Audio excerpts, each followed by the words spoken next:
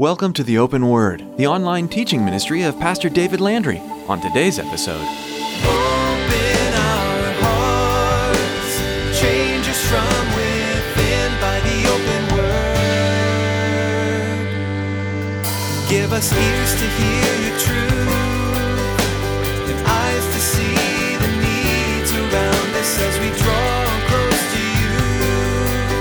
May we thirst for the water that your love brings us. Open our hearts, change us from within by the open word. I'm talking about the fear of stepping out, fear of doing the right thing, fear to share your faith with someone, fear to speak out about injustices that are happening, fear to stop a vile wickedness that you see taking place, or even just the fear of trusting God in the midst of hard times. And stuff happens in our lives that we have absolutely no control of. And fear comes into our life. Beloved, you need to understand that when those events happen in life, you are not alone. it's amazing how quickly fear can overtake you in life. There were moments that even brave, bold Paul experienced fear in his ministry. There were times God needed to comfort Paul. There were times God needed to encourage Paul to keep speaking boldly for Christ. And Pastor David will challenge you today to remember that God promises to always be with you. He will never leave you or forsake you. What confidence can you have in these promises? He will be with you. He will comfort and encourage you in all He calls you to. Now here's Pastor David in the book of Acts chapter 18 as he continues his message. Do not be afraid, for I am with you. Open our hearts, change us from within by the open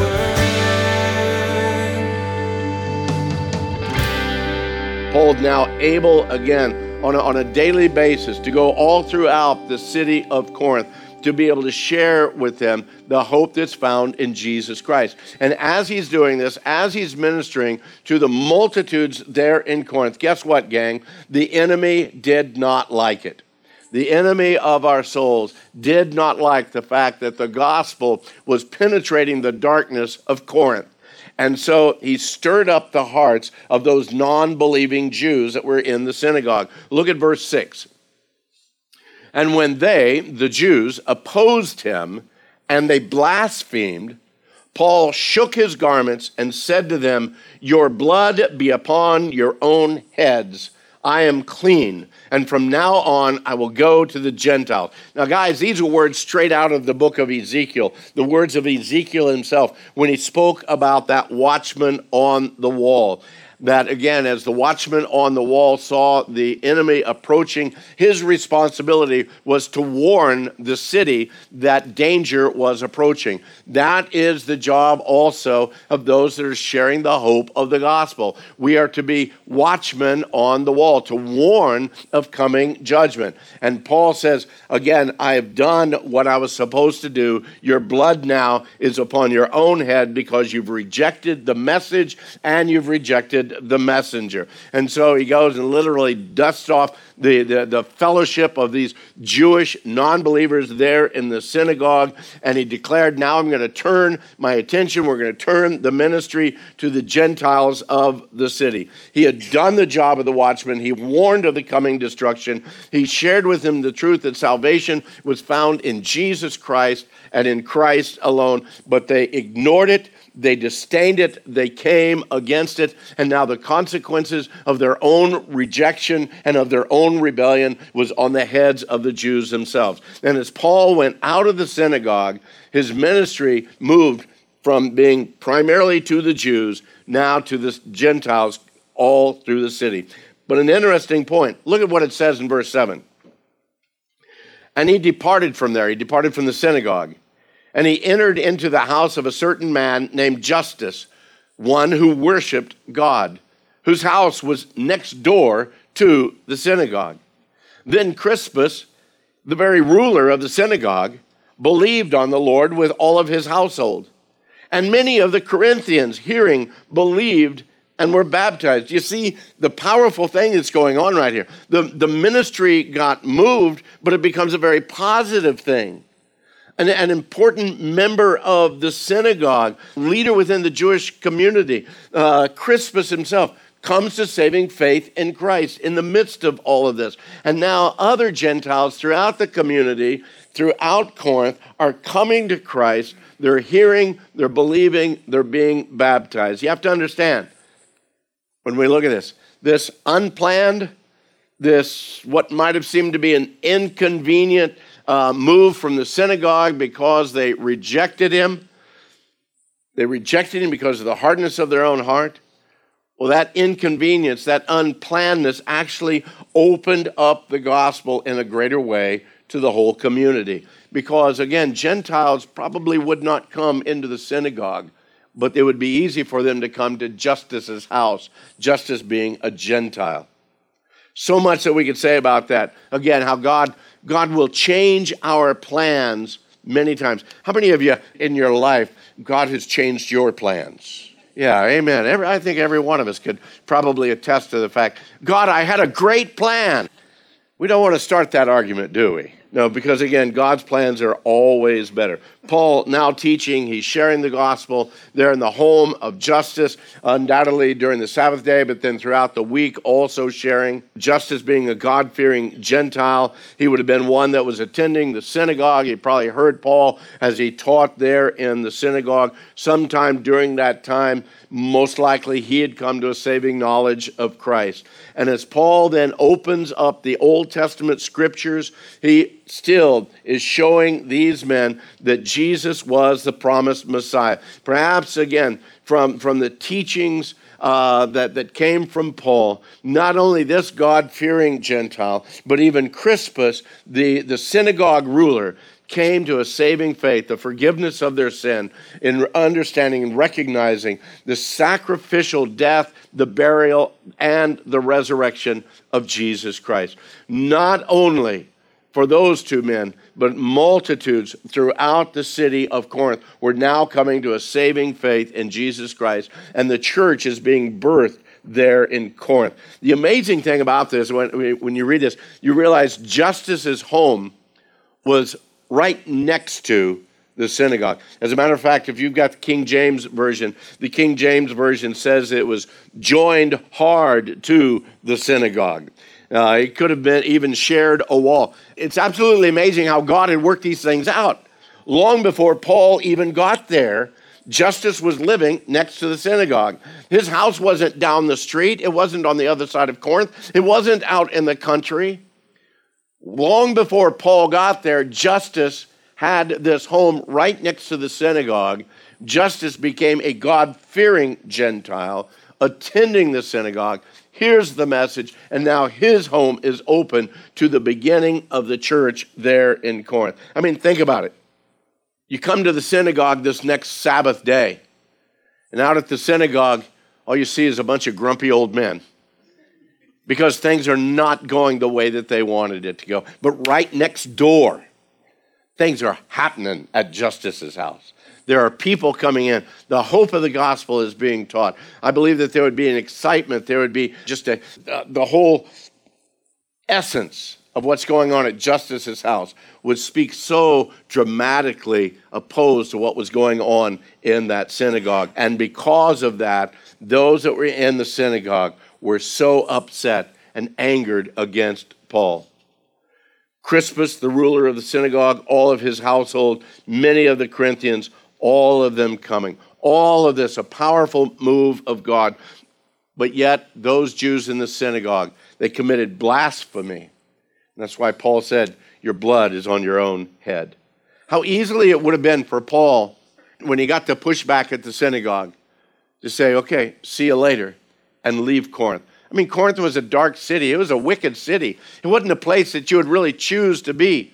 But God had called Paul to be there in Corinth. God provided an open door for the gospel. Even if it wasn't through the Jews and there in the synagogue, even through the fact that, again, the pushback was there, Paul remained faithful to continue to proclaim the hope of the gospel. And even though there remained that continued threat, Paul remained obedient to God's call in his life. And at some time during that stay in Corinth, God had brought the apostle some really strong encouragement. Look at verse 9. Now the Lord spoke to Paul in the night by a vision. Do not be afraid, but speak and do not keep silent, for I am with you, and no one will attack you to hurt you, for I have many people in this city. Why do you think God would tell Paul, do not be afraid? Well, the clear understanding is because Paul was probably afraid. I mean, it was a dark city. There was a lot of attack. There were a lot of threats that were going on him.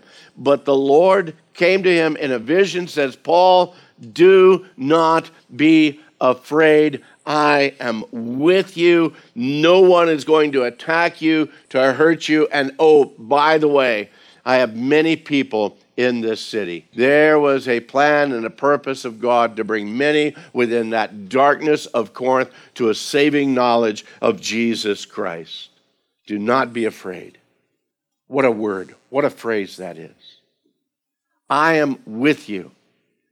What a confidence that had to be for Paul at that point in time. It never ceases to amaze me how fearful we can be. Okay, how fearful I can be. Maybe you're not fearful. I don't know.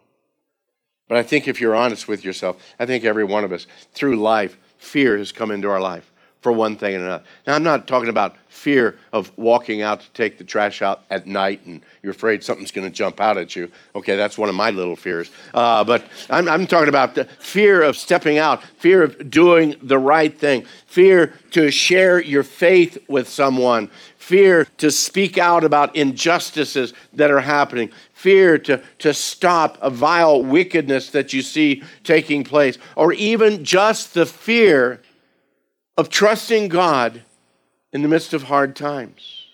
I mean, stuff happens in our lives that we have absolutely no control of. And fear comes into our lives.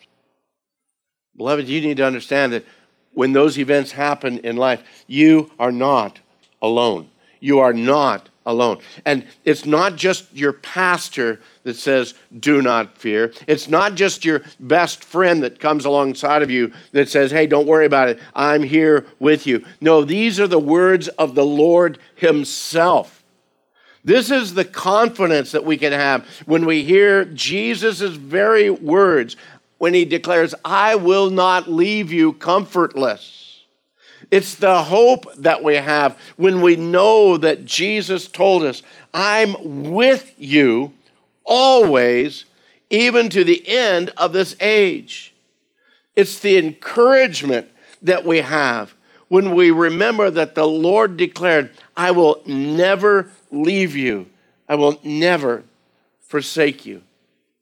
You know, there's enough evidence in the testimony of the saints down through the ages, as well as the testimonies we read in the scriptures, that you and I should be able to, as believers, believers in Christ, believers in the Word of God, we should be able to stand in confidence.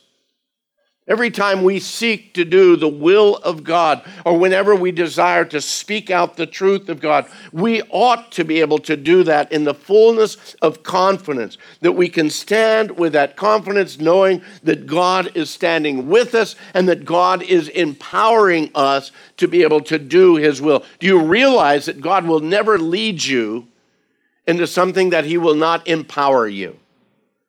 That as he directs us in our lives by the power of his Holy Spirit, he will empower us, he will gift us, he will strengthen us to be able to do. That doesn't necessarily make it easy, does not necessarily make it a comfort, but beloved, it is a confidence that you and I can have that he is with us and his strength will surround us.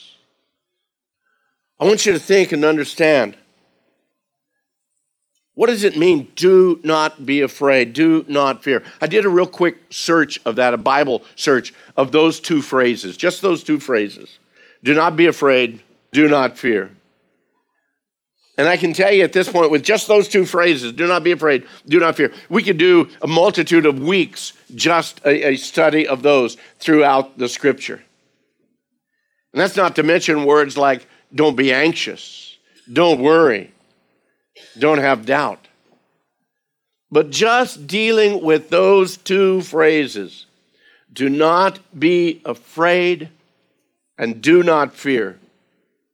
We all need to understand that God spoke those very words directly to multitudes of individuals within the Word.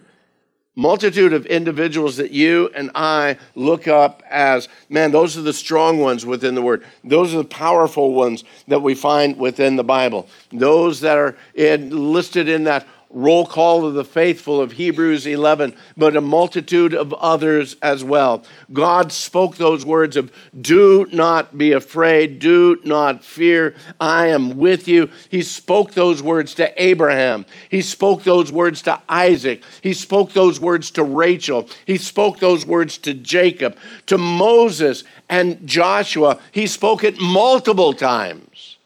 To Joshua, it's amazing. Moses spoke those words to Joshua, do not be afraid, be of good courage. The people spoke to Joshua, do not be afraid, be of good courage. And God spoke to Joshua, do not be afraid, be of good courage. And you think, wow, was this guy like afraid? Yeah, I think so. He's feeding a multitude of hard-headed, stiff-necked people into a promised land against what they already know. Yes, there's giants in the land. There are walled and armored cities in that land. No wonder he was fearful, but God told him, don't be afraid. I'm going before you. I'm fighting the battles for you. Do not fear. Gideon and the other judges, we find those same words, do not be afraid. Many of the kings of Judah, again, the good kings of Judah, the southern kingdom, God had to speak those words to. Men like Jehoshaphat, when the armies were coming against him, so outnumbered the army of Judah. And what did Jehoshaphat fight the enemy with? Praise be the Lord. His mercy endures forever. Praise you, the Lord. His mercy endures forever. His weapon against the enemy was praise to God. And they won that battle. God defeated the enemy for them. Again, Hezekiah, in the same way, do not be afraid. Most all of the Old Testament prophets needed to be encouraged. Elijah and Elisha, Isaiah, Jeremiah, Ezekiel, Daniel, and the others. In each one of their letters, we hear the Lord speaking to them. Do not be afraid. Do not fear. Why? Because they were stepping out in the direction that God had called them to, and there was great pushback. There was either pushback from the very people of God, or there was pushback from the enemies of God. And God was saying, don't be afraid. You go and you speak to the people what I tell you to speak. You go and do what I tell you to do. Stand against the enemy. Do not fear. Do not be afraid. I am with you. We get into the New Testament and we find the Lord speaking direct encouragement. You remember Zacharias. He's there, man. He finally gets the opportunity to be the high priest of Israel, and he goes into the Holy of Holies, and he's doing his thing in there with the prayer and the incense, and all of a sudden there's this huge angel. And God says, don't be afraid, Zacharias. Your prayers have been heard. You know, the multitude of prayers that you and I pray for the multitude of things that are going on into our lives. I think it's sometimes when God begins to answer it and he's not answering in the way that we want him to. He's not answering it according to our plans, but he's answering it according to his plans. I think we can go into fear then too. This isn't happening the way that I thought it would happen. This isn't the answer that I thought I would receive.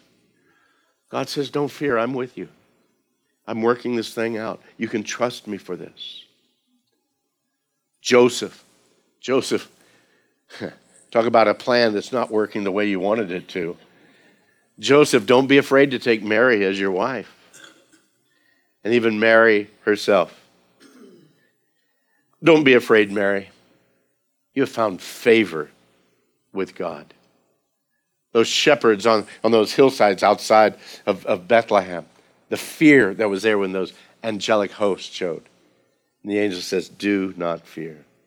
It's amazing how many times even Jesus had to encourage his disciples, even while he was with them. He was physically with them, guys, and they were fearful. That's why he says, why are you afraid, O you of little faith? Guys, they had little faith while Jesus was with them. How about you and I? And trusting him in every area, trusting him in every situation. When he says, I'm with you, he is still with us. He is the resurrected Lord. He's not dead and lying in a grave. No, our fear has no place. Why? Because Christ is with us. The very presence of Christ, the very power of the Holy Spirit is with us. He said, fear not, I am with you. The Apostle Paul, here in Acts, he found confidence in the words of the Lord in his life and for his ministry. And despite all the wickedness, and the vileness, and the darkness of that city that God had placed him in to minister, despite all of the attacks and the threats of the Jews, his own countrymen, Luke tells us in that next verse, verse 11, and Paul continued there for a year and 6 months, held up, locked up inside Justus's house, afraid from everyone. No, that's not what it says, is it? No, he continued for a year and a half, teaching the word of God among them. He had boldness. Why? Because he knew that the Lord was with him and the Lord was strengthening. Church, more than any other lesson that I want you to realize, that we are to remain faithful, but not on our own strength. We're to continue forward, but not on our own power.